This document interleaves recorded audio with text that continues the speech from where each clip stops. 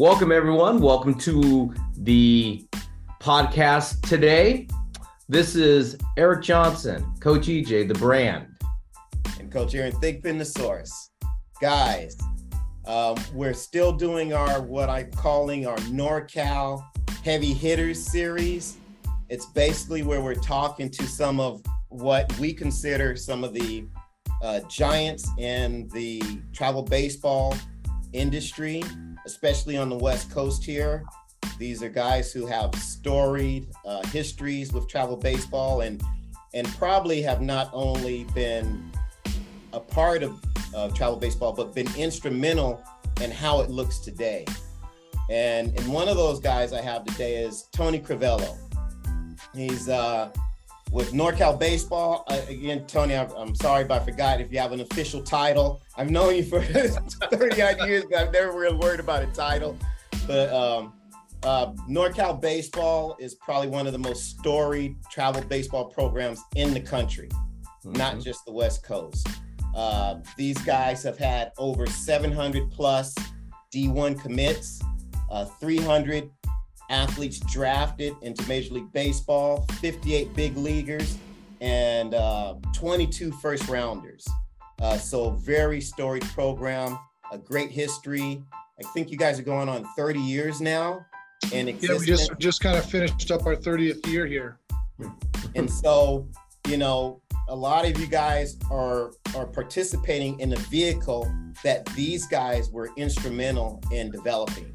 I mean, what you're seeing today and what you're participating in today is something that these guys were on the ground floor of putting into place. So I really like to salute you guys, and I want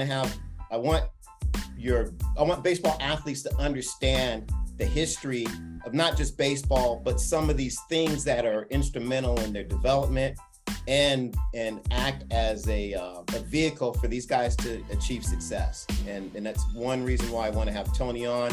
Of course, if any of you guys know NorCal Baseball, you also know Rob Bruno, but you know, there's always other people. And I think Tony has been just a crucial part of NorCal Baseball's development.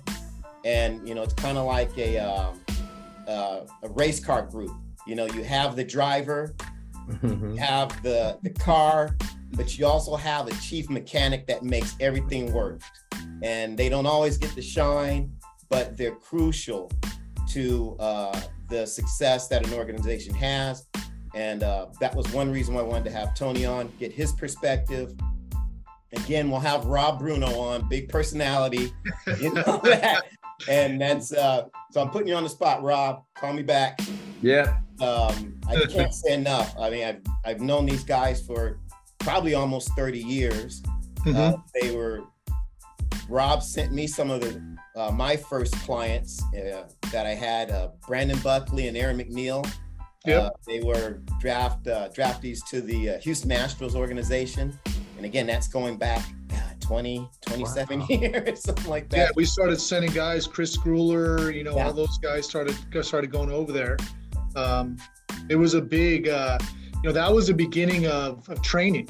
Yeah. You know, in reality, that was a long time before guys just played, and that was still the era of multiple sports being played. So no one really, quote unquote, trained for sports. But credit to you and to, you know, guys like EJ and I think like myself and Rob, where maybe we saw that the training aspect was becoming a lot more important as players became bigger, faster, stronger. You kind of either started to go with that trend or you started to fall behind.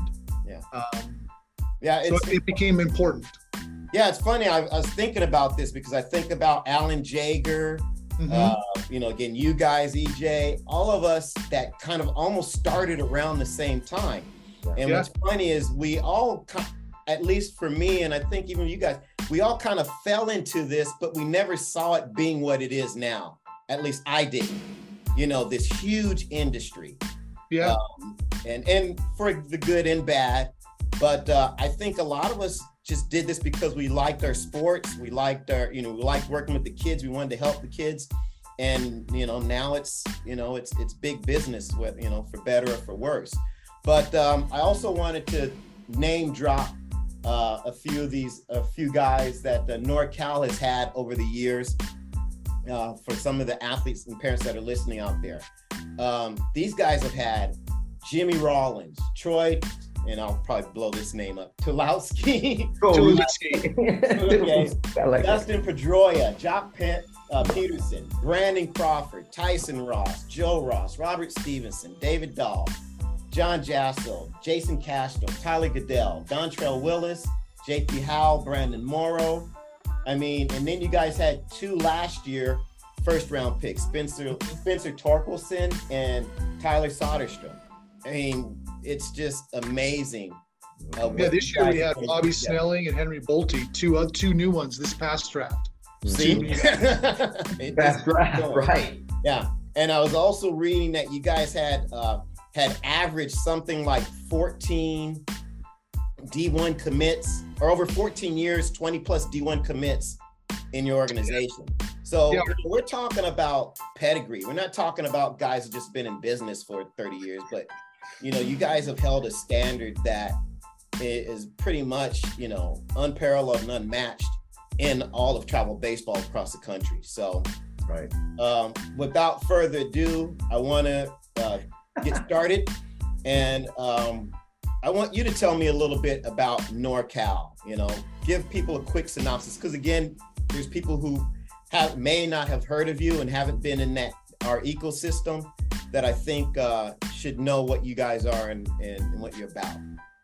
Yeah, for sure. So first of all, thanks guys for having me out. I'm always happy to talk baseball and try to promote it. And that's so real quick, and then I'll kind of get into maybe our philosophy. But yeah, so years ago, back in 1995, Rob Bruno, who him and I partner now with NorCal Baseball, he was a scout with the Angels at the time.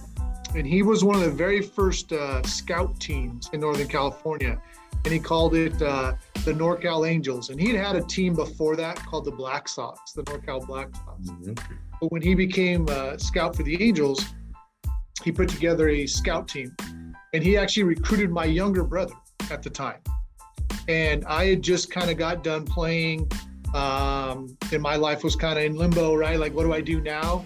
I still love sports. I still love that. And he asked hey, you want to come out and throw some BP for our scout team? And that's really how we got started. That's literally how Robin and I met.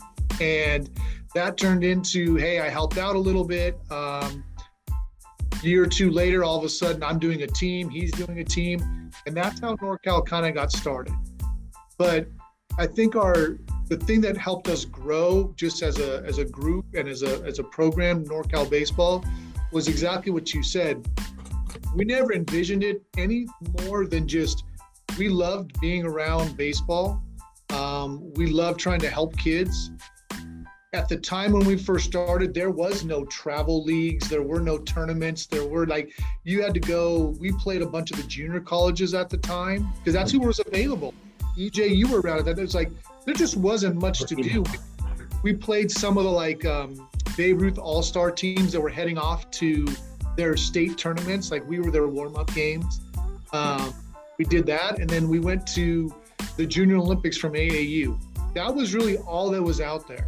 And so we just spent a lot of time together as a teams, worked, and again, we've seen it go from that to every weekend there's tournaments and championships, and it's become a complete cottage industry, for better or worse.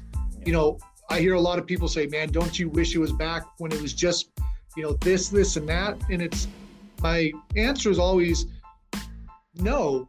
There should be a spot for anybody that wants to play baseball. Baseball doesn't have to be played by only good players. If you have a love for the game, why can't you go find a spot that you can play, right? Right. It shouldn't just be elite baseball, or travel should just be the elite players. Why? If I'm a player who maybe I'm not going to be good enough to go on after high school, well, that doesn't mean I shouldn't get to play all those summer games and all those fall games with my team, right? We promote baseball, and that's really been, I think, what's held us out is at least from my side and Rob's, we believe in the promotion of baseball. We run events that encompass players from all other organizations, right? Our NorCal World Series and some of our fall things. And I tell people and our players all the time, look, man, we're here to promote baseball. I don't care who you play for. If you play for us, great. But if you're playing for EJ, if you're playing for, all the other guys there, Eric Rice down at CCB, you're playing for Drew Henning and those guys up at, SSC, or, you're playing for guys like Adam Farb or whatever, like, it doesn't matter to me. When we do an event to try to promote baseball, everybody's welcome, and so for me, it's always been that way. And I've fallen in love with baseball even more during this, just because it's been a nice, my religion and my background, and I'm a Christian guy. And so I really felt that baseball has been a calling for me, in my ability to just be able to, I'm a teacher, now I'm a principal and all those things. So like my life's been revolved around trying to influence kids, and baseball's been an avenue that's just blossomed for me. And so my passion for it has grown and continues to grow. And just to touch real quick, you had mentioned yourself and Eric and a lot of us guys have been around, and none of us saw it ballooning into this, right? But you hit it when you said we all were in it for the right reasons. And I think that's why our longevity has been there. Right. It's true. When you go play for Eric, man, he's there for you. He's not there for his ego, right? When you go to train with you're not putting your stamping, that's my dude, right? When our guys get drafted, yeah, hey, great for us. But look, the kid put the work in. We created an avenue. We sent him to you. We sent him to this. I still remember sitting with Alan Jaeger 20 plus years ago at a BJ's restaurant in Orange County, and he was this weird guy who talked about long toss. You know what I mean? And all of a sudden now, everybody, look at him. He does such a great job, but he was way ahead of his time with this idea of like, hey man, treat your body right and things will happen. Because back then, no one talked about that stuff. But he's in it for the right reason too. You even talk to him today. There's times when we've talked, and I'll call him it was like a year ago, I called him for a question. An hour and like 45 minutes later, I'm like, all right, hey, good talking to you, right? But it's all about good stuff because our passion is there. Right. And our passion for kids is there. Yeah, and we actually have a podcast with Alan that we've had on the shelves, and we're going to actually going to pull it out for this series, but it's Champions Are Built. And we have a great conversation with Alan. And you guys definitely listen for that and look forward to it. And he rings true the same way. I said, you can tell like there's nothing, it's not about him, right? And again, for me, that's why for me, NorCal has been that way. And like you mentioned with Rob, like we're kind of like the yin and the yang, right? Like Rob is the face. He gets out there, he does all that stuff. I'm a much more behind the scenes guy, like let's make things, let's organize, let's get some done standpoint, and my passion with the kids, and so and Rob is that big personality, and so he can take those things that I don't necessarily am looking for, and where I can step up to things where maybe he's not looking for. So it's been a great partnership for years with it, and we've migrated to guys, that have been part of our program and influences, Jerry Weinstein, Alan Jaeger, all those guys, because I feel like we all come from the same spot, right? Yeah. We're here for the kids. We want to get better as coaches and mentors, and we want our kids to see that. And I think it rings true for sure. It's funny in this series, Aaron, we talk about these heavy hitters of NorCal, all the people that Tony's talked about right now. We're all taken from the same cloth. We all are involved because we enjoy helping kids and helping them in their lives and trying to get them where they need to be. And I think that for all the people out there listening, all the people we've had in these series and all these podcasts we've done and talked about, these people that have influenced baseball in Northern California. NorCal is one of them. I remember when we first started, and he was going to the AU championships. I was going to China with a group, and we would just play because we all just loved the game. We wanted to get players on the field to play. And that's how this all started. And I remember Adam had a team, Barb had a team, and, you know, he's coached a team, and he just all of a sudden, all this stuff manifested because we love the game. And for all the people out there and all the stories they hear about all these people, these heavy hitters, we all love the game and love having kids. And Tony, you can have said any better. You're promoting the game. And that's what we're all trying to do here, is promote the game, because we feel that's the fiber and that's what keeps the game going, is the promotion of the game, not about the other stuff you see out there. And that's important for people to understand. Everybody has a level to play at. You know, and it's funny thing is, as Aaron and I are in the shop all the time, we always talk about, hey, this guy's going to go here. This is good. He's got something he can do. He's working on this. And it's so important. So I tell parents and players out there, don't be influenced by all the things you see out there in the media about this is that, this is that. Listen to what Tony has to say. He's a great, outstanding resource for you. Whether you play for him or not, people, talk to him. This is one of the heavy hitters in Northern California on baseball. That's part of baseball history from 1990 and on, you know? So I think we're pretty lucky, Aaron, to have Tony here today, man. Oh, without a doubt. Hey, so Tony, I want to get into a little bit more meat here now. You know, because of the longevity you guys have had in the sport, just want to get a general opinion on what have been the changes for good and for bad over the years that you see, you know, in travel baseball. I love that you said that, you know, you like actually the proliferation of travel teams, but I'm sure there's a caveat to that in terms of quality and purpose and that sort of thing. But I like that you said that there should be a place for everyone to play, because I do think that what you're getting at is everyone should be able to experience baseball to its fullest. And that includes those things that, you know, provide those memories for athletes of, hey, we went to play in Peoria, or we went to play in, you know, such and such. And maybe they don't do anything more than that, but I think that adds to the sports experience and what kids get out of sports. So in terms of just, you know, this span of 30 years, what are some of the good and bad things? Maybe give me 2 or 3 good things, 2 or 3 bad things that have happened with the industry, if there are any. Yeah, for sure. So I think the good things about it, and it is driving home that point that, you know, we don't remember necessarily the wins, right? And sometimes the losses even. What we remember is the experience. Right. I mean, this is not a pat on my back or anything like that, but I don't have a trophy or a medal or anything in my house from anything I've done. Right. I have pictures. I have things, you know, people have sent me. I have this really cool, this time we got to, years ago down at USC, we got to play the Chinese Taipei Olympic team. You know, so there's a picture with us and the team and my team and Coach Dato from USC. And it's like, those are the memories. I don't even remember the game at all. But I remember sitting in the dugout with Coach Dato, who's the legend, you know, if you know baseball on USC, the most legendary coach, you know, maybe ever on the West Coast, right? Before some other guys, but sitting in the dugout with him talking to my players and thinking to myself this idea, like, I don't think these players are going to realize how like crazy it is that they're talking to Coach Dato right now. At some point in their life, they will.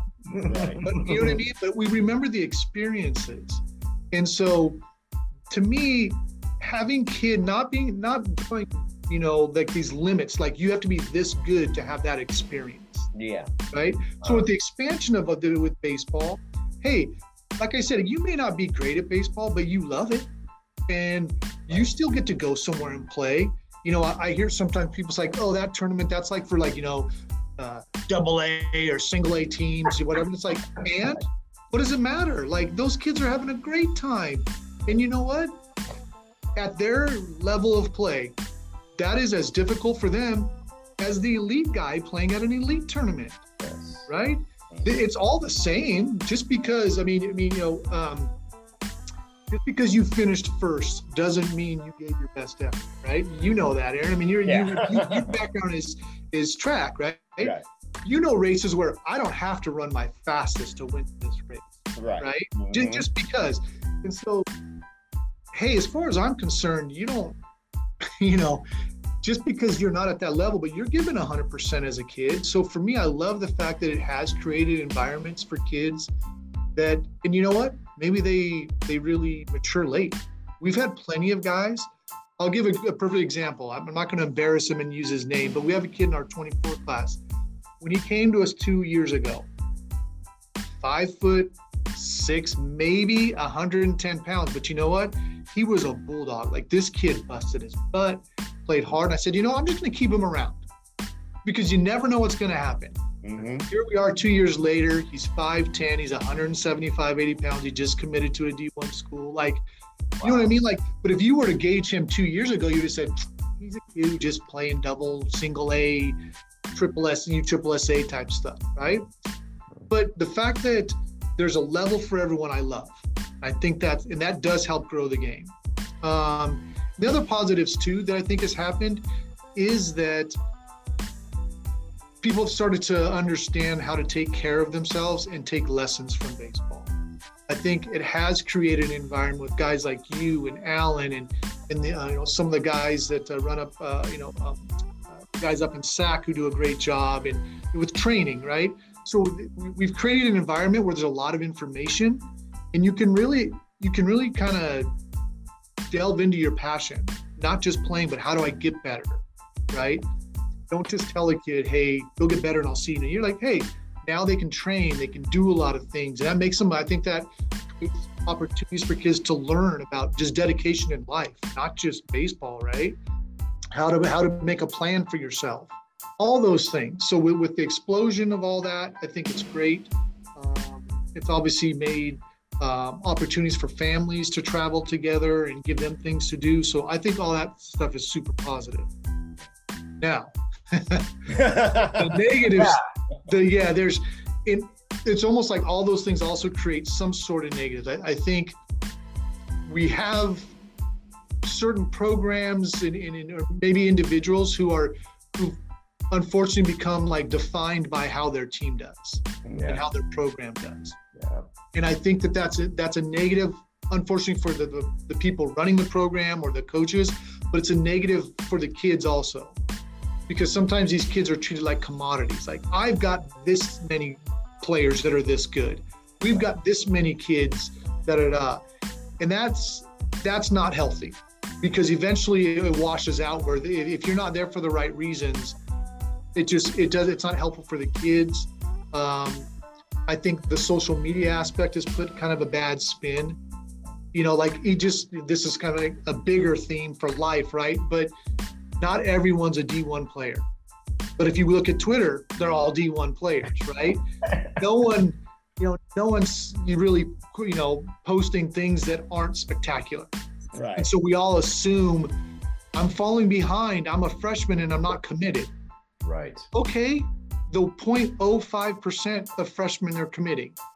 That's the way, that they're out there. But that doesn't mean, and with social media though, it seems like a lot more, right? We're in California with 38, 40 million people, and 3 or 4 8th graders commit, and every 8th grader in California now thinks they're behind. Yeah. Right? And so I think that's maybe the negative, is that we've started to put pressure on kids that, remember, baseball is supposed to be fun.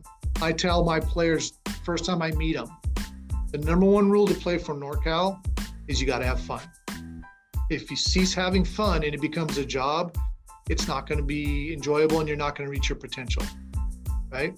Very rarely when something is a job, do we reach our potential with it. When we're doing something we love and have a passion for that turns out to be a job or a thing, that's when we reach our potential.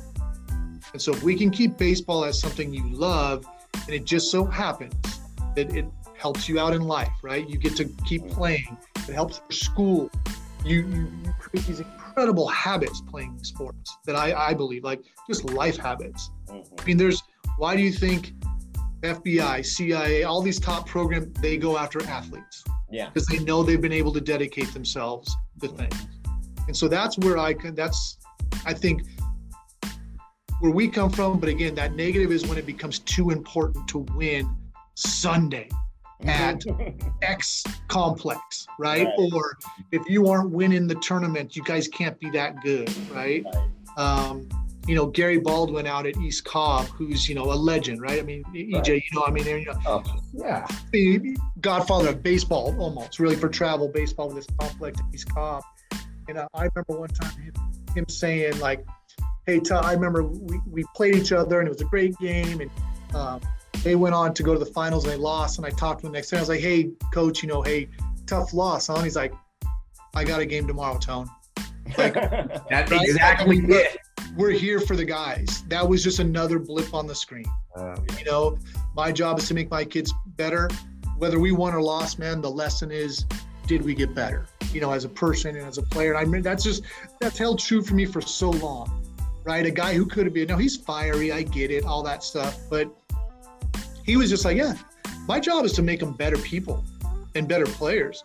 The wins or losses are just whatever. They're just a teaching tool, you know? So those that are doing it that way, I think are complete positive. Those that are looking at it as we have to win and they're putting pressure on the kids that it has to happen this way, that's clearly the negative, because you're probably losing kids, you know, and you're burning out passions for baseball. Yeah, I think, Tony, you couldn't have said that any better. And I think about Baldwin back at East Cobb, and we played him so many times. And, you know, that matter of factly, we got a game tomorrow, you know, and regardless if you beat him or you won, he was the same way. And fiery and all that stuff, you said it.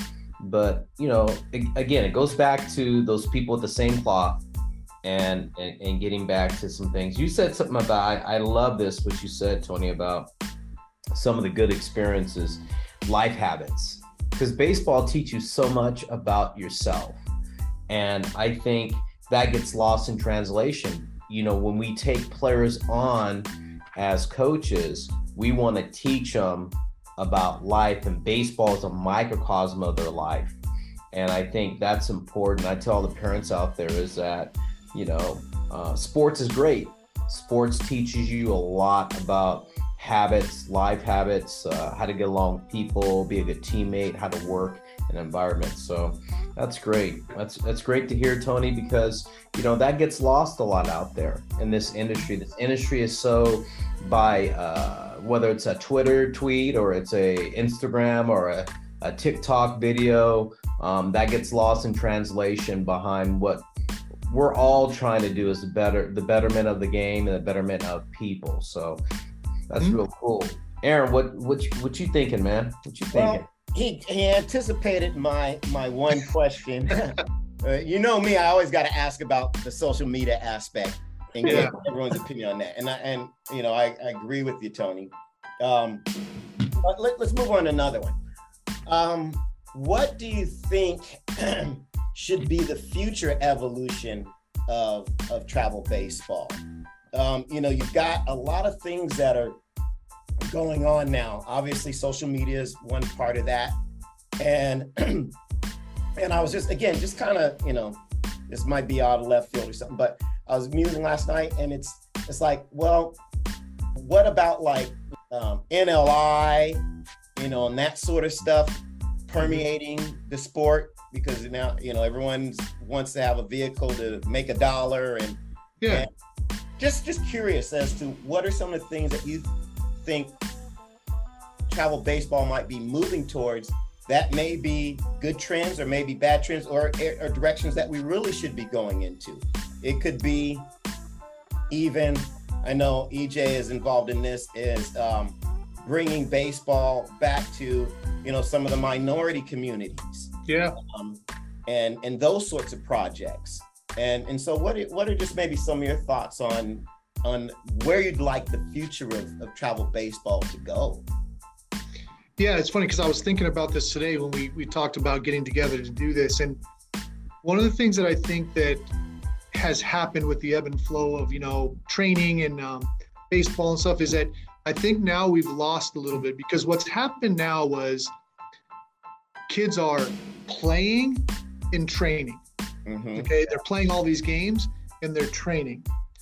But I think what's starting to get lost, and this is what we're trying to do, again, not that we're special, but what we're trying to do, focus with NorCal, is like, we want to practice. Like, we want time to practice. Like, our fall, we get together on Sundays and we practice for 4 hours. Right? We're doing drills, we're doing something, and when we enter squad, it's controlled. We stop the game. I run guys out to the middle of the field and go, here's what happened, fellas. Like, where should you have been? Why did the ball go here? And we let this guy move up to second. All those little things. I think that we, as an industry, have almost fooled kids into thinking that if you train really hard, then you come out and play a bunch of games. That's the recipe. I talked to some coaches this summer, and you can see some of them talking, and you could see it almost oozing out of them, like, and them saying, hey, Tone, I've got all these All-Americans. They just don't know how to play the game. Right. They are training freaks. They're very good. They can hit, run, throw, but I've got to be honest, they still don't throw it to the right person. we still don't line up the right way. And so I think that's really where I'd love to see it go. Like, we don't always need a 200-team tournament or a 50-team. Like, sometimes what we need is 3 teams to get together on a weekend and play each other and not worry about winning or losing, but to say, look, when you want to stop the game, coach, if I'm playing Eric and I go, hey, Eric, we've done this before. Eric, you want to roll an inning so you can talk to your guys? You want to stop the game and talk to your guys? Let's do that. Absolutely. You know, because they're going to learn way more from us saying, okay, everybody stop. Let's see what went wrong there. Right. So that next time we can do a little better. Right. But I think we've almost fooled ourselves into thinking, train, play, you become a good player. Right. Well, what's happening now, I think you are finding guys like that old idea of like baseball IQ is starting to stand out, right? The fastest runner is not your best base stealer. It's the instinct guy. And it's always been that way, right? But because of training, we fall in love with metrics. His 60 is this. The next question. Yep. Yeah, his 60s are this. His arm is this. His bat speed is this. And it's like, those are all terrific. But bottom of the 8th, runner at first and second, can you move him over? Can you get the right jump that's needed to score? I don't care how fast you are. You talked about when we first started and talking about Jimmy Rollins.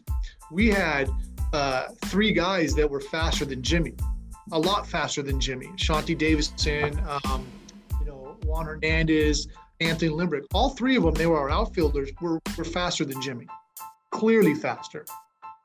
One guy wanted running bases when it mattered, and it was Jimmy, because he was fast, but he could score. If that ball hit the dirt, he got the bag. The other guys, they were just much more like if you just said, hey, those guys flew. Mm-hmm. Yeah, they did. But the instinct was better with a guy like Jimmy. And again, obviously, that's maybe not the best example because he was so high, his IQ and everything was just innate, right? I mean, you guys, everybody who saw him play, you knew. People ask me all the time, hey, how do you know? Do you know when a guy has the potential? And it's like, you kind of do, right? I mean, sometimes this guy probably, I remember Aaron, when we had Mark Appel and Christian Jones in there training all the time. I still remember you and I talking and you asked like, hey, those guys kind of look like it and they're doing it. I'm like, yeah, those guys are probably going to be big leaguers. Like, unless something happens, physically or something. So I think I'd like to see that idea of trying to teach the IQ in the game. I think that's getting lost a lot. Playing 100 games doesn't make you a better player, right? Taking 100 swings doesn't make you a better player unless it's the right swings. Playing 100 games where we're able to learn, that makes you a better player, not playing 100 games. Yeah. So that's something I'd like to see, and I know, but that's tough because there's no money in that. Okay.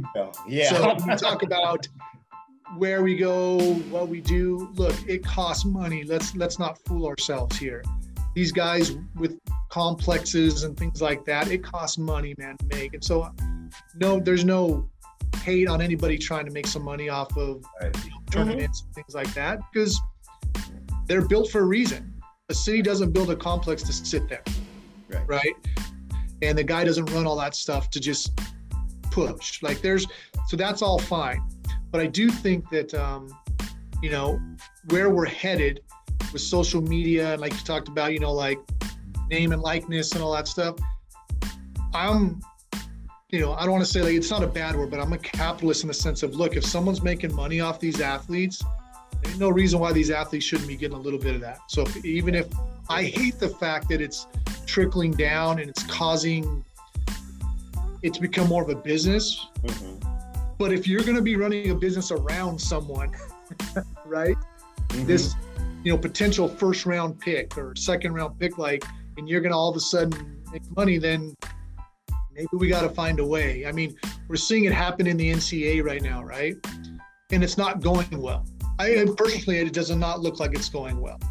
With the transfer portal and all this NLI, it's the Wild West, man. I don't know. I don't know if you get the cat back in the bag or not with all this. But I mean, EJ, you probably have maybe a little bit more insight on some of that stuff than I do. But it sure seems like we're headed in that direction, and I think it's great for people to capitalize, because if someone's, like I said, I mean, as a capitalist type guy, if someone's making something off of you as a person, you need to have some say in that. And if that means monetary, it needs to be monetary. Yeah. It's tricky. It's a tricky industry right now. It's something that's not monitored very well, and it's uncertain. There's uncertainty there. Yeah. So with that being, people do what they want to do with it and see what they can get through. There's no rule. There's no governing body yet that says, hey, we got to do this. So that's what's interesting about this whole thing. They say certain things, and there's different rules every 6 months or 3 months or whatever. So that's probably the trickiest thing with that, in sports, because football and basketball are different than baseball, and all that stuff. So we're seeing a lot of that. Tony, you said something that really just struck a chord with me, and you and I have been saying this for as many years, is that, we can stop the games and just go into this practice type mode. We've always said that. That's always been a fiber. Aaron, in our industry, whether it's Tony, Adam, or, Eric Raish, and stopping the game and all that, we all believe this. And, I tell a lot of coaches out there, the tournaments are great and all that stuff, but the kids are losing their ability to learn how to play the game. And I know this from firsthand from all my resources, and Tony knows this and Rob does too, about their guys in big leagues and the connections we have with major league players and college coaches, is that they're getting kids that don't know how to play right now. And I feel it's my job as a coach is to teach every kid that, whether they play for me or not, teach them how to play, because that's what's lacking in our industry, is their ability to know what to do with the ball and when to do it in situations. And I just feel like, and I know Tony believes this too, is that we're trying to teach the game, and that's part of promoting the game, is trying to teach the game rather than be what I call an inside player, or or a facility player, as I call them. So I'm glad you said that, Tony, because that's something that I think all the coaches need to hear out there, is that we need to keep teaching the game how to play the game rather than be one of those inside players. Yeah, I'm going to name drop here for a second, but I remember this was maybe, I don't remember how many years ago. We had some kids who'd gone down to the Fullerton camp and I talked to Coach Vanderhook. I said, hey, just checking in, see how my guys went. Just because how we're just putting in good word for our players. Right. And he says, probably the compliment that I take a lot of pride in. I know coaches do, and him saying, man, I know which kids were yours. And I was like, you did, kind of laughing. I was like, they have their hats on. And he's like, no, they lined up right. They knew where to throw the ball. I was like, that to me, that was such a great compliment. I know it's just a passing word for him, but for me, man, that was just so awesome to hear, hey, that means we're doing something right? Our kids stand out in a certain way, whatever way that is. But, a coach like, Hook, who's a good guy and we've known forever, to say something like that is, that takes a lot of pride. And that makes me kind of reinforce the idea, that means there's a lot of kids who don't do that. and no fault of their own. I'll be honest. I'm not faulting the kids at all. I fault the programs, the coaches. You know, I've done high school, and I know that, look, there's plenty of guys that are just volunteering and helping and creating that environment. Totally understand that. But just in general, that's, you know, to go back to your question, Aaron, is we're losing some of that. But again, from a good spot, meaning like we've taught kids like train, and, you know, but we've instead of having that kind of Venn diagram where all three are working together, we have like train and play are forcing out like this IQ of baseball, you know. And again, not for anybody's fault, it's just the way it is. You know, most things in life don't stay in balance for very long, right? One starts to overtake, and that's kind of what's happening. Yeah, and I think a lot of that just has to do with, you know, the evolution of travel baseball and the commodity, you know, making it a commodity now, and that capitalistic aspect. And one of the things that, you know, that's why I think people gravitate to metrics so much, because everyone wants a formula.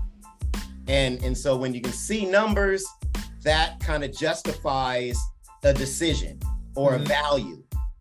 And, you know, I always say there's two sides to sport. There's art and there's science. I think art leads the science, but I think because people want to quantify and commodify, I can't even say it, but make, you know, they use the numbers as a way of putting the value. And they're not looking at the intrinsic sorts of things that you're talking about. And it's that voice, or that voice is louder than, hey, what are the nuances of the sport? What's my sport IQ?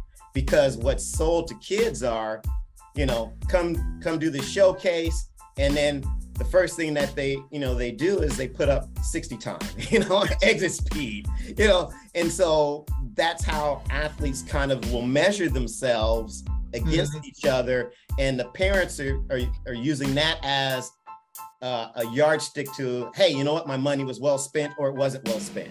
Right. You know? Right. And so I don't know if, you know, again, like you said, maybe the pendulum will swing back the other way, and we'll get maybe what I might call more athlete or baseball purists who are really talking about, hey, you know, how do we play the game versus just these metrics? But yeah, that's something that I think is going to be continued uphill battle for all sports. Yeah, you know, because you do have to measure. Like we're not here bashing, you know, like anything like it. Because if you are training, you do have to measure. Like, how do you know if you're getting better, right? Like, if I'm trying to be a faster, quicker player, well, I'm going to have to measure that. So I'm going to need to know my 60 time, my shuttle time. That's all great. But again, when that overtakes the idea of learning to play the game the correct way, that's where I think we when the balance is lost. That's really where we run into it. I think where we start to do a disservice to our players. And I think, Aaron, this all ties into the social media thing. Like, everybody wants to have, like I said, when you go to an event, parents and everybody want some sort of value. And so the value is, the internet has my son posted and they graded him a X, Y, or Z, and here's a 60 time, right? That's where they can have something tangible to tell grandma or friend, you know, at work or whatever. Again, it's not a knock. It is what it is, in the sense of it's out there. Some people really like it. When we run our NorCal World Series, like, we never used to post anything like that. It was just like, you come and play, the coaches are watching. That's what matters. Right. But it got to the point like 6 years ago, where I got so inundated with people going, I need my 60 time, I need all that. Which was fine. Again, hey, look, I want to provide the value, because if I'm asking you to be invested in an event we're doing, then I'm going to provide as much value as possible. And if that means giving you bat speed, having, you know, TrackMan and Scoutcast and give you all those metrics, then I'll do it. We'll do it as a program. Not a problem. But I always caution everybody, right? It doesn't mean anything besides a number right now, right? And so use it for a measuring stick. You know, that's one of the things, like with you know, Program 15 and Jeremy Booth and those guys. I think they do a nice job also. and I tell our guys, pick one of them, a program 15, a perfect game, and maybe do one as a freshman or an 8th grader, just so you have some metrics. Right. Then do it again a year later. So compare yourself. That's part of it. But I think we really are doing a disservice when a guy has like 19 events with this program. It's like, what do you think was going to happen in the last 6 weeks? Yeah. Right? Why'd you need to go get reevaluated? So those things have a place for sure. But I think we need to focus on that being a measuring stick as opposed to it means, you know what I mean? Like, this is what I have to do in order to become a better player. Now, you said something that was pretty interesting. And you said that these coaches are getting these all-stars, but they don't know how to play the game. So is that partly on the coach? Because, we've talked about this a lot too, is that there's a level of physicality that has to be present. Yes. And so, does that kind of feed into it? Because again, you can have, I run this all the time. You have a kid who can pitch his ass off throwing 85 miles an hour, but he's not going to get the looks because he's not throwing 90, and is it because maybe baseball is kind of like football in the sense where it's, hey, I need the body, I need the physicality, I need the athleticism. And because we can specialize now, we can make this guy just a closer. We can make this guy just a setup guy. Yep. You know what I'm saying?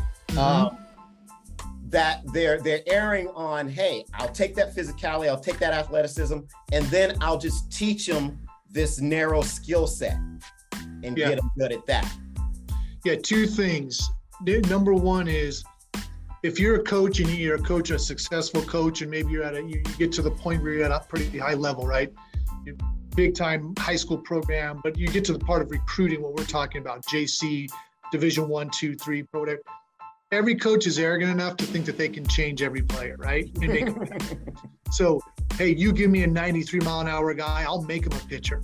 Right. Well, we've all watched a lot of college baseball where a guy comes in throwing 95 and he can't get out of an inning. Yeah. He's got great stuff, but if he's 2-0 all the time, right? Or he doesn't throw enough strikes, or the feel isn't there. Yeah, okay, that's where we run into that. Like, the metrics are there, and I think there's pressure on coaches. And when we're talking about recruiting and stuff, is why didn't you get the 95 mile an hour guy? Because if he turns out, whoa, you missed out on a first round guy, right? And I remember Jerry Weinstein years ago. We were doing a pitching thing, and he said the difference, and this was a while ago. So when we're talking about like 85 versus 90. Now we're talking about like 89 versus 95, 96. Yeah. But back then it was like, I remember him saying, hey, the 85 mile an hour guy that can pitch has to prove himself every single day he goes out there. The guy throwing 90-91 has to prove he cannot pitch. In order for him to come out of the game. You know what I mean? Like, the difference is one guy you're looking to see, is he good enough? Or like, if he's not producing, we're going to give him multiple opportunities because he's at 90-91. Exactly. The 85 mile an hour guy is like, hey, we gave you a shot, man. It didn't work out. Yeah. Right? Yeah. And so as an 85, I got to prove myself every time out. The 192 guy has to just show incremental improvement to be like, yeah, we're going to get there.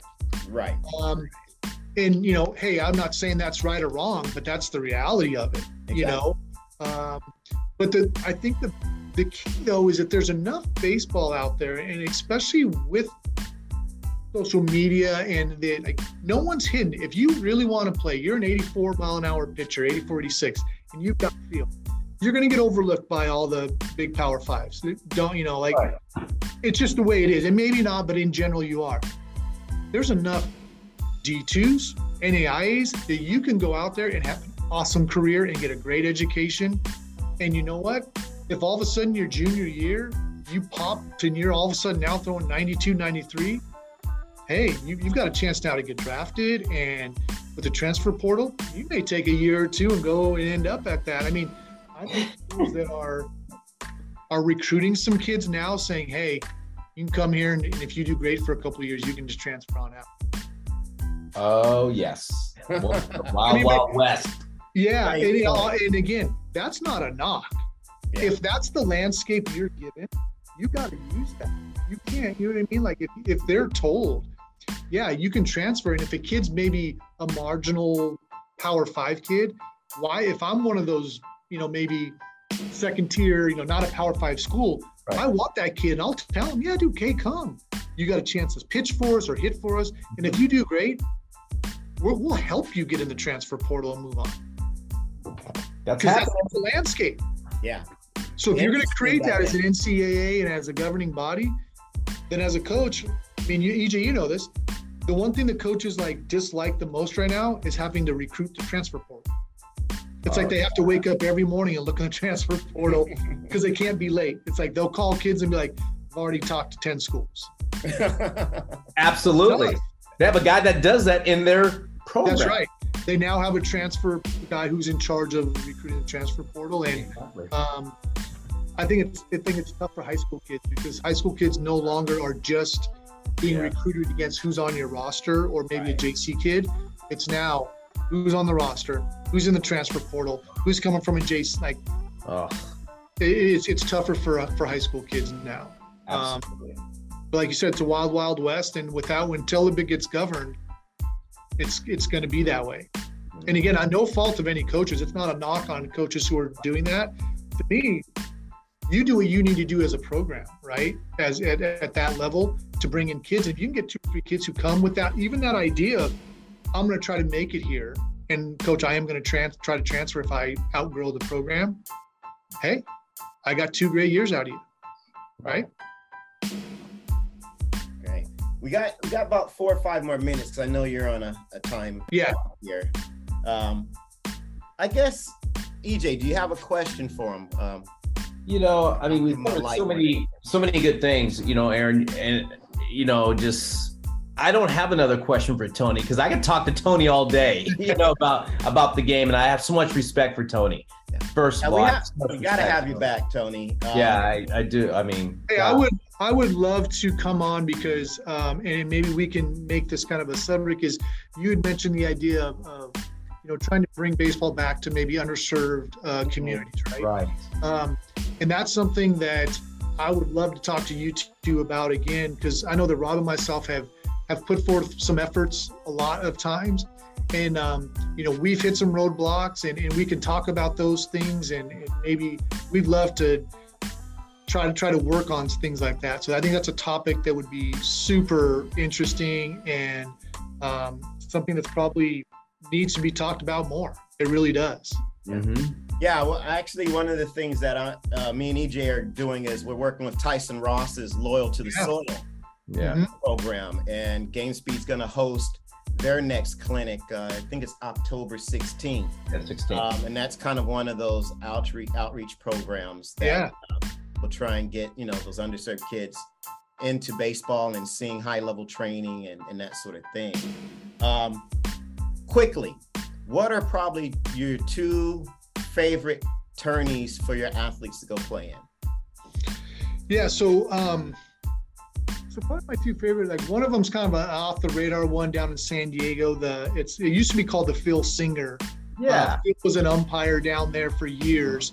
And unfortunately he passed away about 10 years ago, but the tournament is just an event. It used to be Washington teams versus California teams. And it's kind of grown into this event, but it's down in San Diego, and it's like you play 6 pool games and you get a day off, and you play in this double elimination tournament. And honestly, I love it because it's one of those tournaments where it just feels like you're just playing baseball, right? Because there's no social media on it, there's no rankings on it, there's no nothing. Like the only people who know what's going on really are the college coaches and the kids playing in it.